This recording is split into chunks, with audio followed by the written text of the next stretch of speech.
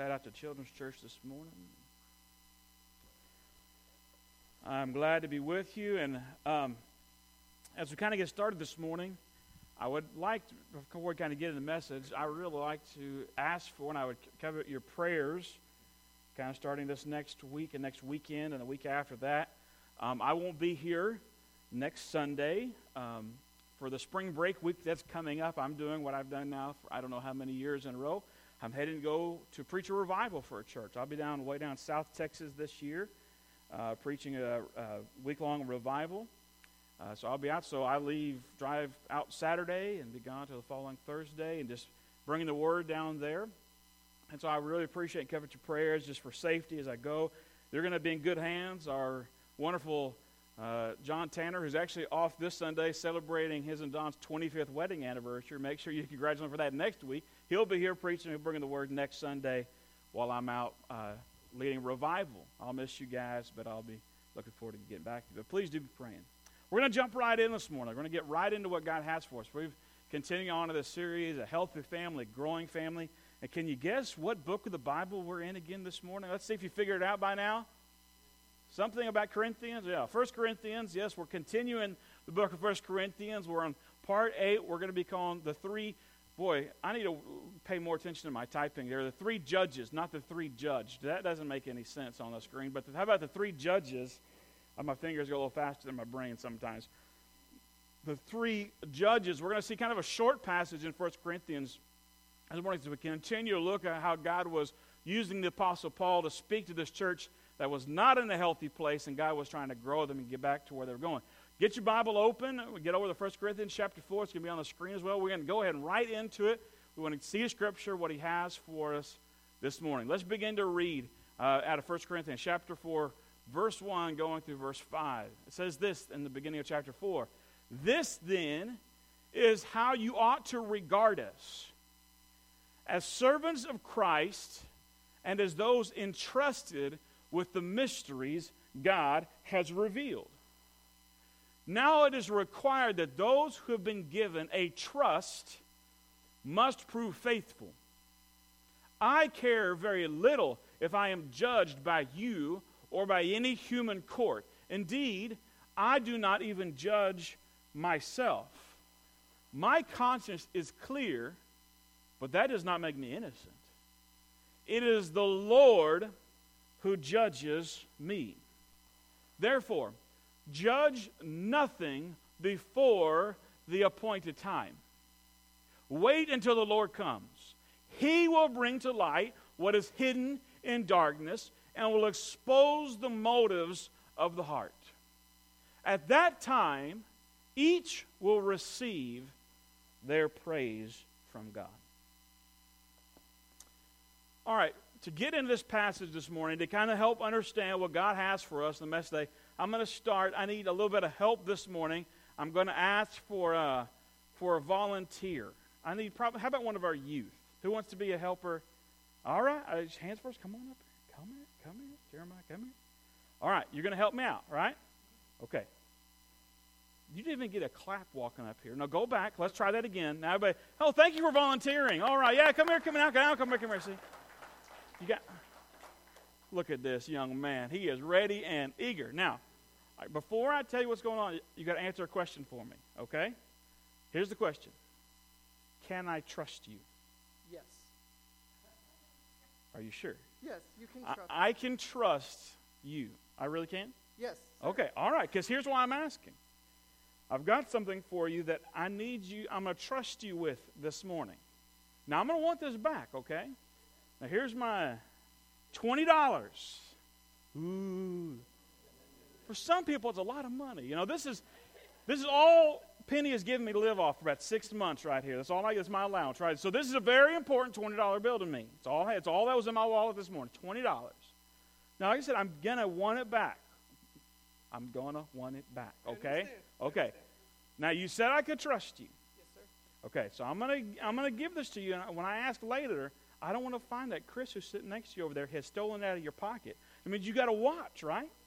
Okay, so should I do it?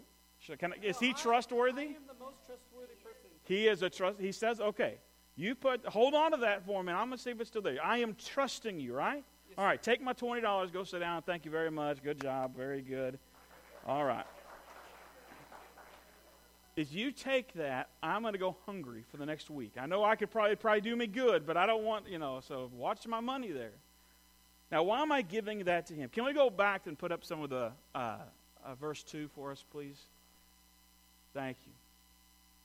Now, I want you to know, Paul was saying here, if you remember from last week, Paul was talking to this church that was dealing with so many problems, and he was reminding them that they had made one of their mistakes was that they had overemphasized the role of leaders. They had kind of elevated Paul and some of the other leaders of that church to a higher position they needed to be. They were having pride over the work those people were doing. And Paul's saying, don't do that. Don't treat me like that.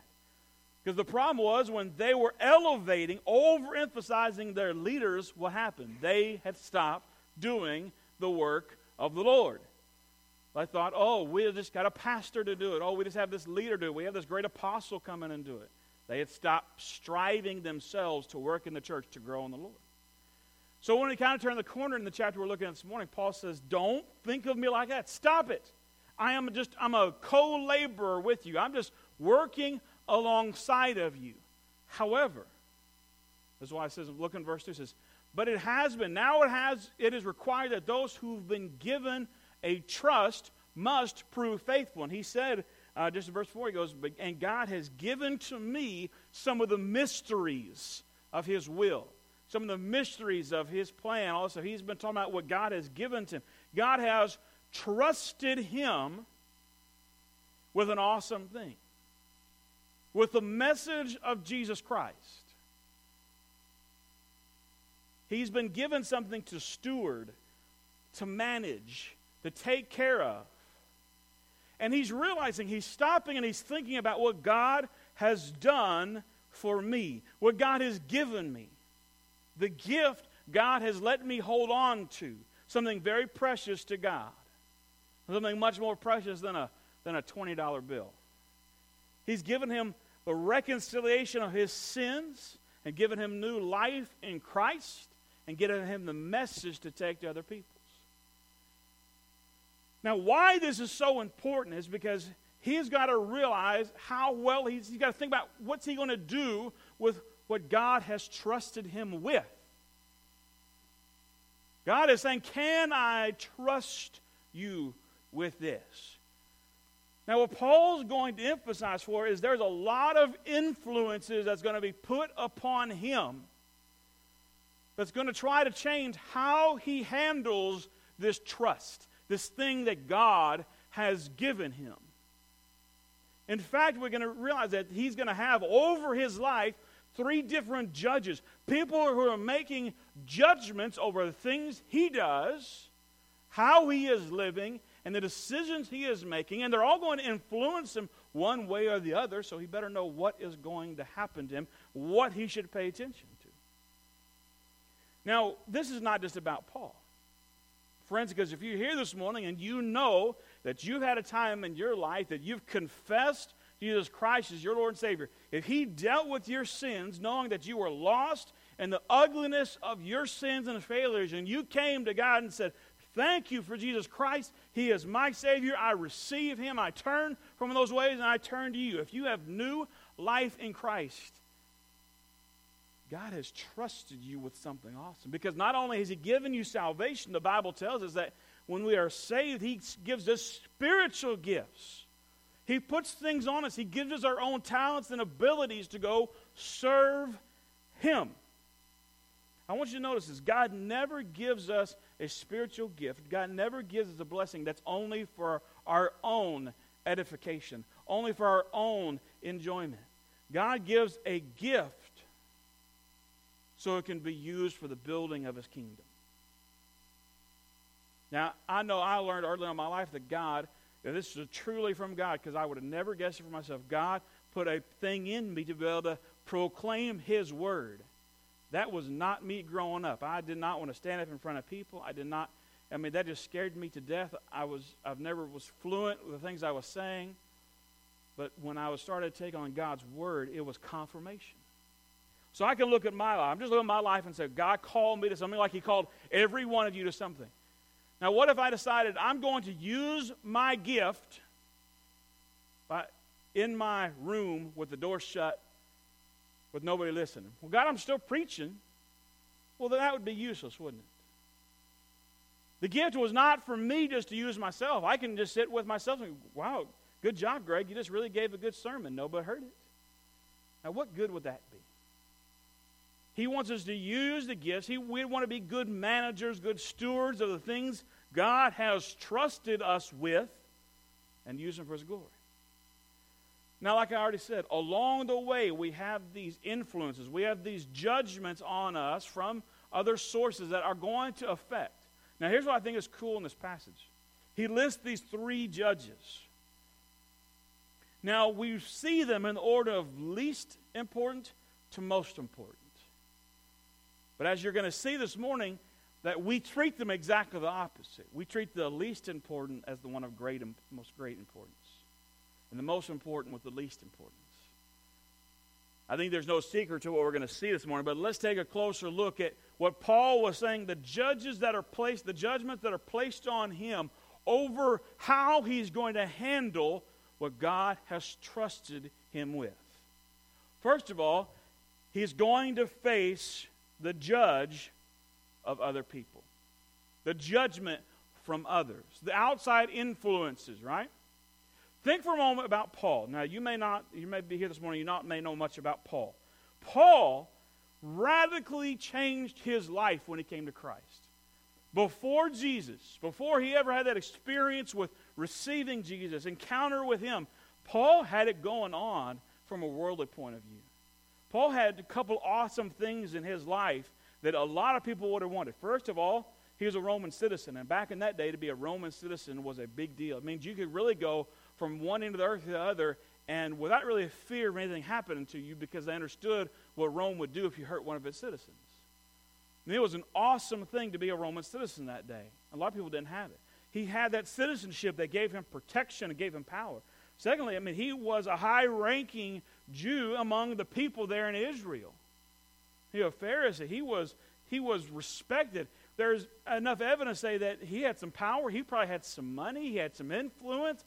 Paul had we can make it, there's enough before to say Paul probably had a very comfortable life. Nobody really messed with Paul. And then one day he encounters Jesus, and Jesus just turned him around. Remember, Paul was on his way to go persecute Christians, go arrest them, go throw them into jail, probably watch them die, and then Christ got a hold of his life. And now he became a preacher. Now just imagine for a second, I don't know Paul's family or his friends. It's not mentioned in the Bible. I don't know who Paul's mama was. But can you imagine Paul's mama seeing the change in his life? What are you doing, Paul? From their perspective, it seems like he's throwing his life away, going from, in a worldly view, everything going to nothing. Because again, we live in a society and a world where you come to Christ, people are going to clap and rejoice with you. Nobody's going to give you a hard time. But Paul lived in a day and a part of a world that still exists today of that when he came to Christ, it was going to cost him everything. You realize all the disciples, all those early disciples, many of the early Christian followers lost their life, and not in gentle ways, because they were following and teaching the message of Jesus Christ. They endured some of the worst hardships and just ugly things in their life because they claimed the name of Jesus. Now, what do you think Paul's family, Paul's mama, Paul's friends said to him? What are you doing?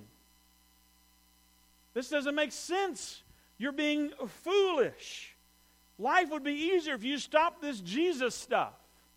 It's okay. Maybe you can believe it, but don't talk about it so much. Be easier about it. Don't see all the influence, all the outside people making a judgment on how he should live his life. Now, what if Paul had said, you know what? I should listen to mama. I should listen to my friends. I should listen to these people who aren't in with what's going on in my, but all that pressure, I should do what they say. Now, does that seem like a smart move? Of course, it doesn't seem like a smart move. But how many of us decide the actions of our day, of our lives, based on what other people think we should do? How often do the opinions of those around us, family, friends, co-workers, who may not know what's really going on here, or what God has said to us, but they're giving that influence, they're making a judgment over what is right and what is wrong for our lives, and we're saying, I'll follow your opinion.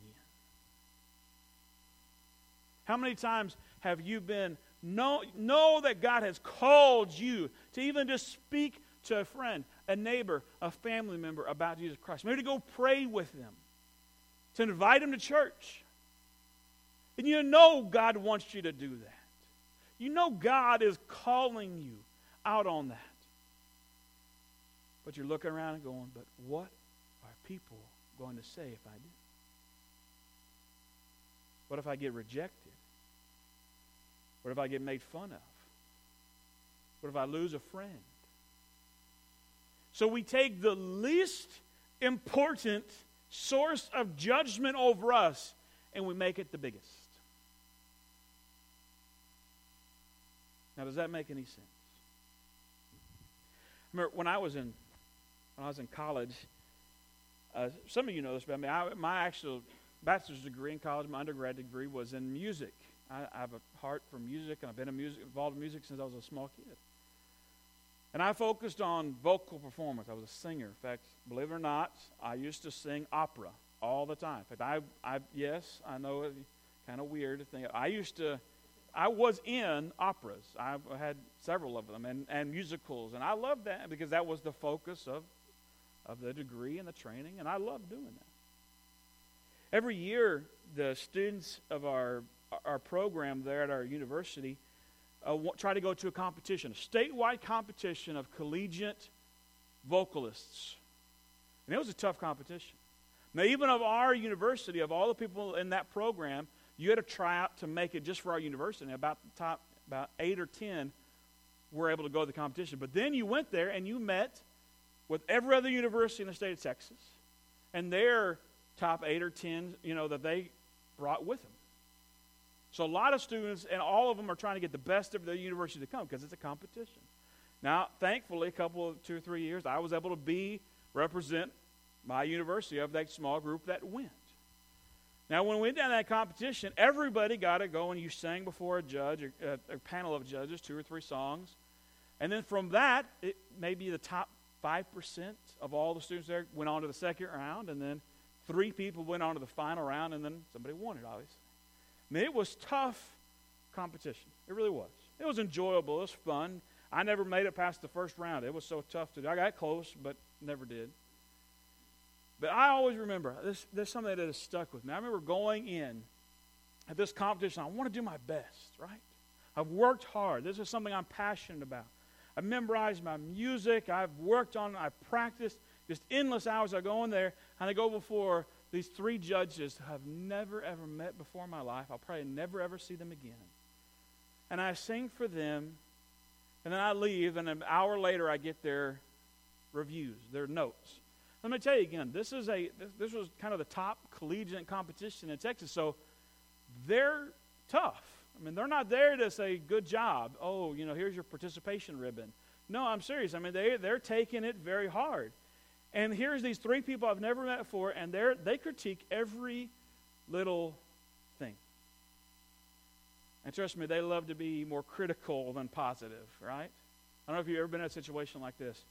But I'm reading these things, and it's just eating me alive.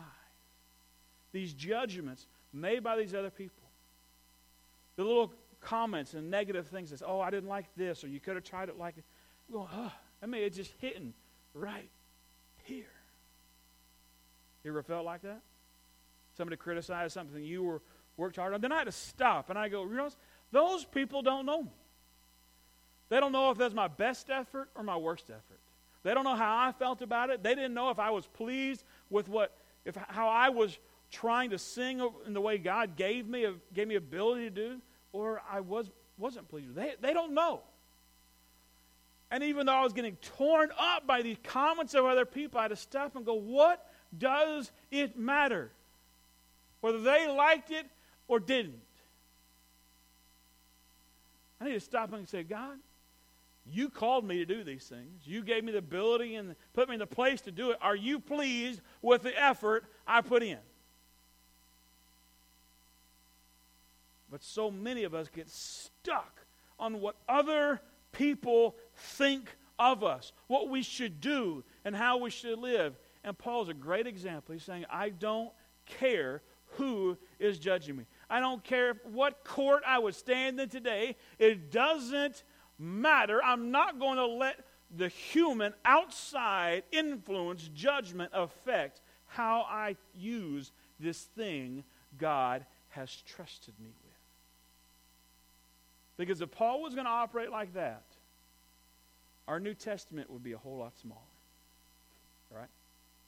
And God did awesome things through Paul's life because he refused to allow the outside judgment of others decide how he was going to live his life.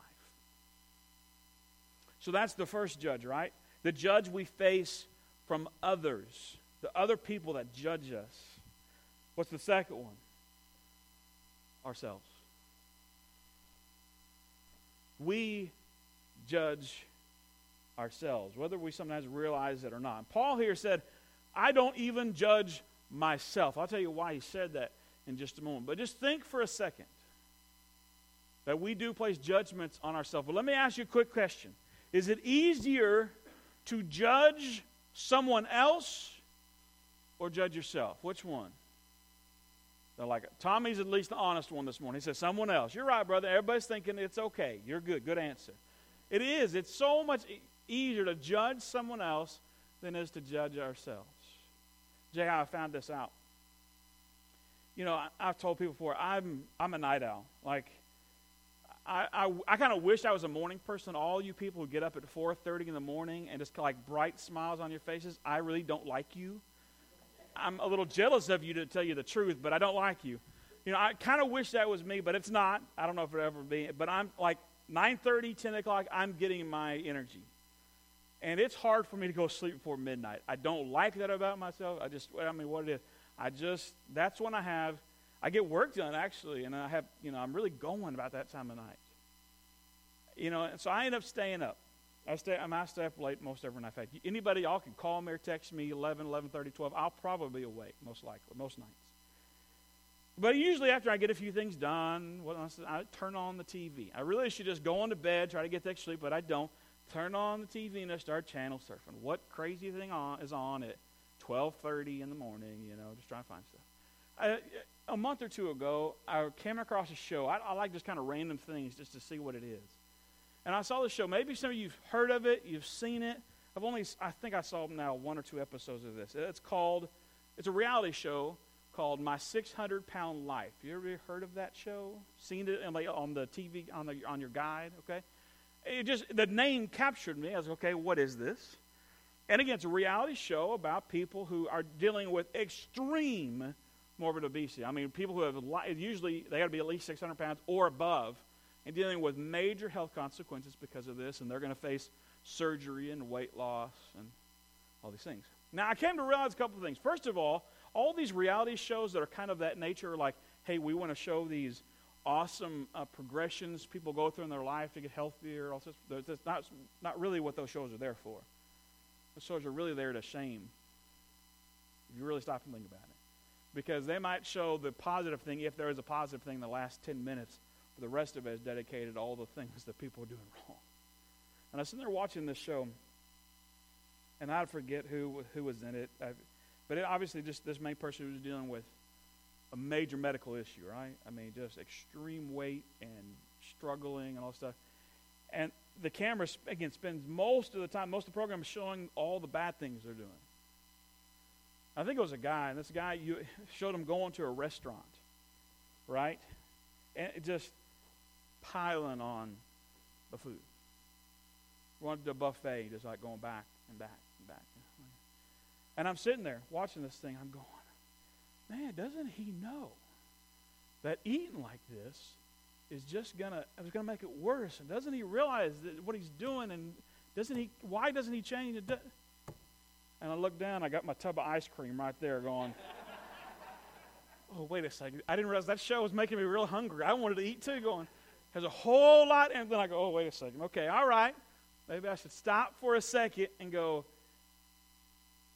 God, let's pray for you, brother. Let's encourage you in what you're doing. But let me stop thinking about, why didn't you change what you're doing? And I won't even look at myself. Right? It's tough. It's a whole lot easier to judge other people. Now, Paul here says, I won't even judge myself. Why would he say that? Now, Paul's not saying he never looks at himself. And Paul is also the one who tells us to examine ourselves, and he trains his body and all. It's not that he never looks at what he's doing right and doing wrong. He's saying, I don't judge myself, because in truth, our judgments over ourselves can be wrong, can be false, can be improper a lot of times. I've seen it in a lot of ways. I see some people way too hard on themselves. I see people who refuse to forgive themselves. You'll see people just constantly lost in calling themselves stupid, no good, ugly. Just that. Judging themselves, that's not healthy. People who call into mind all the past failures and the things. Or how about this? I see a lot of people using their own judgments to justify the stupid things they're doing. Our young friend out there's got you still got my $20? Is it okay? All right, just thought I'd check. We're halfway through here going, making sure you got it. Now, if he really wanted to, he could have, put that back in his wallet and probably in this time that I've been talking, justified somehow that it was all right. Now, he's not going to get away with it because we're all watching him. But if it was a different circumstance, see, we can justify by judging our own selves a little too lightly sometimes the things we can get away with. It doesn't do us any good. We can judge ourselves, and what's going to do? It's going to affect this thing God has trusted with us. Okay, so we know the first couple judges, right? We know we face the judgment of others. We know we face the judgment of ourselves. And come on, it's not going to be that hard. Who is the third judge we face? It is God. Right? Paul is telling us the only judge that has any worth, value, the only one I got to listen to is God. He is the one that will judge me. He is the one that knows what's going on in my heart. He's always there. He's always watching. I need to be thinking about His judgment. He's talking to me about what is right or wrong. His opinion, His word, His voice over my life should just echo so much louder than every other voice, because it's the one that matters. Because God really knows what's going on in your heart. That friend, that family member who might judge you, they don't understand necessarily what's going on. You can trick yourself to not really understand what's going on, but God really knows what's at the core of you. And He's always watching. So that's the thing we can't get away from. That our judge, the right, true, only perfect judge, sees what we're doing every time. Back in college, right after Penny and I got married, I was working multiple odd jobs. Both of us were. We were, still in school, trying to get a new life started. And one of the odd jobs I worked, I think for a couple of months, I threw a paper route. Now, Rick Hopkmeyer, I have great respect for you, brother. One of the many things Rick does is throw papers. I did it for a couple of months. It was the longest year of my life. That's what it felt like, right? It just dragged. Now, I enjoyed it for some degrees, but I just couldn't deal with the hours. I was getting up about 2 and going rolling papers, throwing papers, getting back at 5, getting an hour's sleep, going to class, working another job in the afternoon. It wore me out. But there's something interesting that happened. Those couple months I was throwing these newspapers. I was living up in Wichita Falls. And once I kind of got the sleepiness out of me and kind of got going, it really was okay. I kind of liked having the quiet of the night and nobody else around. And I delivered to some pretty bad neighborhoods, and I delivered to some pretty nice ones too. And it never really bothered me. Penny was always worried that I wasn't safe or whatever. And it doesn't bother me to kind of be out by myself, and even in the middle of the night. I really enjoyed it. But there was one house. And here's the crazy thing. It was one of the nicest houses in town. That it was a country club house. It was right off the golf course. And every single night, I just remember this so vividly. I would be on this row of houses, all these really nice houses, one of these driveways that are 100 yards long. You know, you got to really drive back up to the house. I went to all these houses, and fine, no problem whatsoever. But as soon as I hit the driveway of this one house, I could swear someone was watching me. You know, it gave me the heebity-jeebities. I mean, it was like, I'm not joking. It was just, I never saw anything. I'm just saying, it felt like somebody was just peering out their window, watching me, whatever. Maybe somebody was. I don't know. But I did not like it. I mean, I drove up that thing as fast as I could. I just chucked that newspaper and turned around and got out of there. I just did not like being there because I just had that sense of just being watched. I mean, the rest of the evening was real nice because I didn't have that. It was like I'm just by myself and kind of just me and the Lord talking and just having a good evening. But just for those moments, I had somebody right over me watching.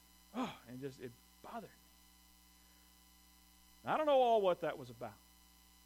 But it's kind of a good reminder sometimes that God, thankfully, and not in a creepy sense at all, not to make us feel bad or weird or anything like that, but God is always there. You know, we try to live sometimes like He's not watching. Sometimes we think we can get away with it. Sometimes we're proud when we got away with something nobody found out. Some of us are dealing with some stuff in our heart, some attitudes, some thoughts, some issues, and nobody would ever guess that we think these things and feel these things. God does. You don't get away with anything in this life. Because the one who gets to judge, the one who rewards the things we do, the one who gives us the direction for our life, He always sees it. Every single bit of it. Now the good thing is when we mess up, which we inevitably do, which I've done countless times, we don't have this judge who's going to, hit the gavel and say, all right, you messed up again, you're done, you're out of here.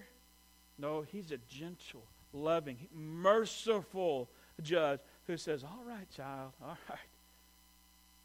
You try to live like I wasn't there. But you know I was. Let's get back on track. I'll forgive that. I'm going to forgive that. We're going to get past that. Let's go again. You know, the one judge who has every single right just to knock us down for the stupid things we do is the one who forgives us time and time again. Now think about this. If you are in Christ, and only you and God know for sure if you are in Christ, you know you've made the decision to trust Him as your Savior, you've committed to follow Him with your life. I didn't say you've been perfect. I didn't say you haven't messed anything up, but you've made the commitment to follow Jesus. And if so, God has put upon you a calling. He has called you to do little things, big things. He has called you to what is right and what is wrong. He's telling you how to live daily life. Now, if you know those things are over you, what are the outside things you're letting influence you? Are you letting the friends, the people around you, the judgments they put on you, the thoughts they have about you influence whether you're going to do God's will or not? Are you trying to look at your own self and you trying to justify the things you do wrong? You're putting the wrong judgments on you. Or are you stopping and going, all right, God, you are the one who gave it to me. You're the one who called me to it. You're the only judge that matters, so I'm going to do what you want me to do. I'm going to live like you're always watching because you are.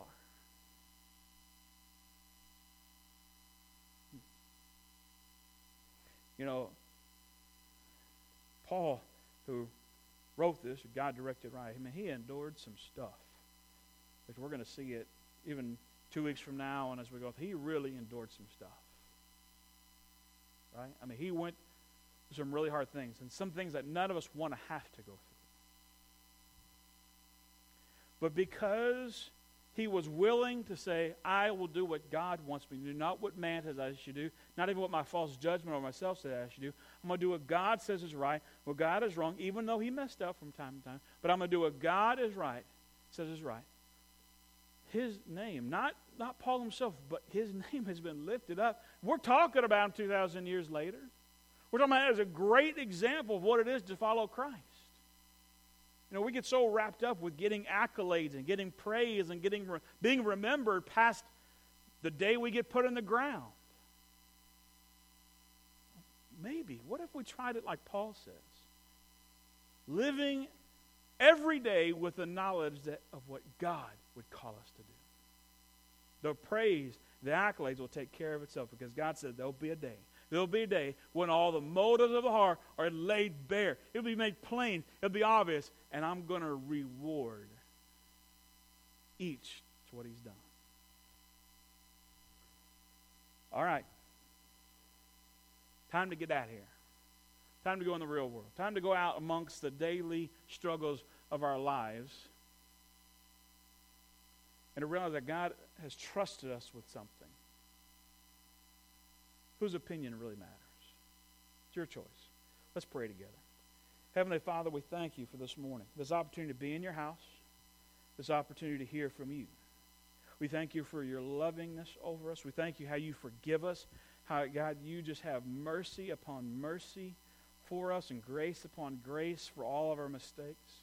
God, forgive us when we live in such a way that we're letting the outside influences, the influence of other people, those things, their opinions of us, matter more to us than you.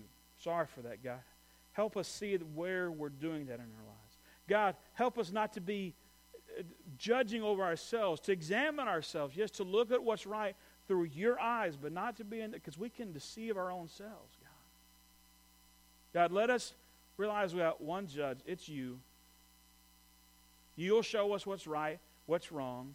God, you'll give forgiveness and give us another chance when we mess it up. But God, that we should look to your voice above all else. Even in the secret and in the hidden moments. The times when we think nobody's watching. God, let us just know that your presence is right there. Right there in that room. Right there in that moment. Right there. It should be your voice that matters above all else. God, I pray that you help us today as your people, your church, respond unto you in the ways that you would call us to do. God, there may be some days, some moments today of just brokenness, people needing to come and just say, forgive me. There may be some people here today who just realize that they have been living life based on what other people think they should or should not do. God, let that brokenness just come. Let it sweep over them, and just so they can understand how wrong that is, and let them come and just confess it to you. God, we know you'll be the one that heals that brokenness and get them back up and going. God, there may be somebody today who needs to know the truth of Jesus Christ, who needs to stop running and start receiving. There's only one way, only by one name which we can be saved, that of Jesus Christ. God, we thank you, we worship you, praise you in this awesome moment and this day. By Jesus' name we pray. Amen. All right, come here. What is it? Give it. There we go. Look at this guy. Took care of me this morning. Very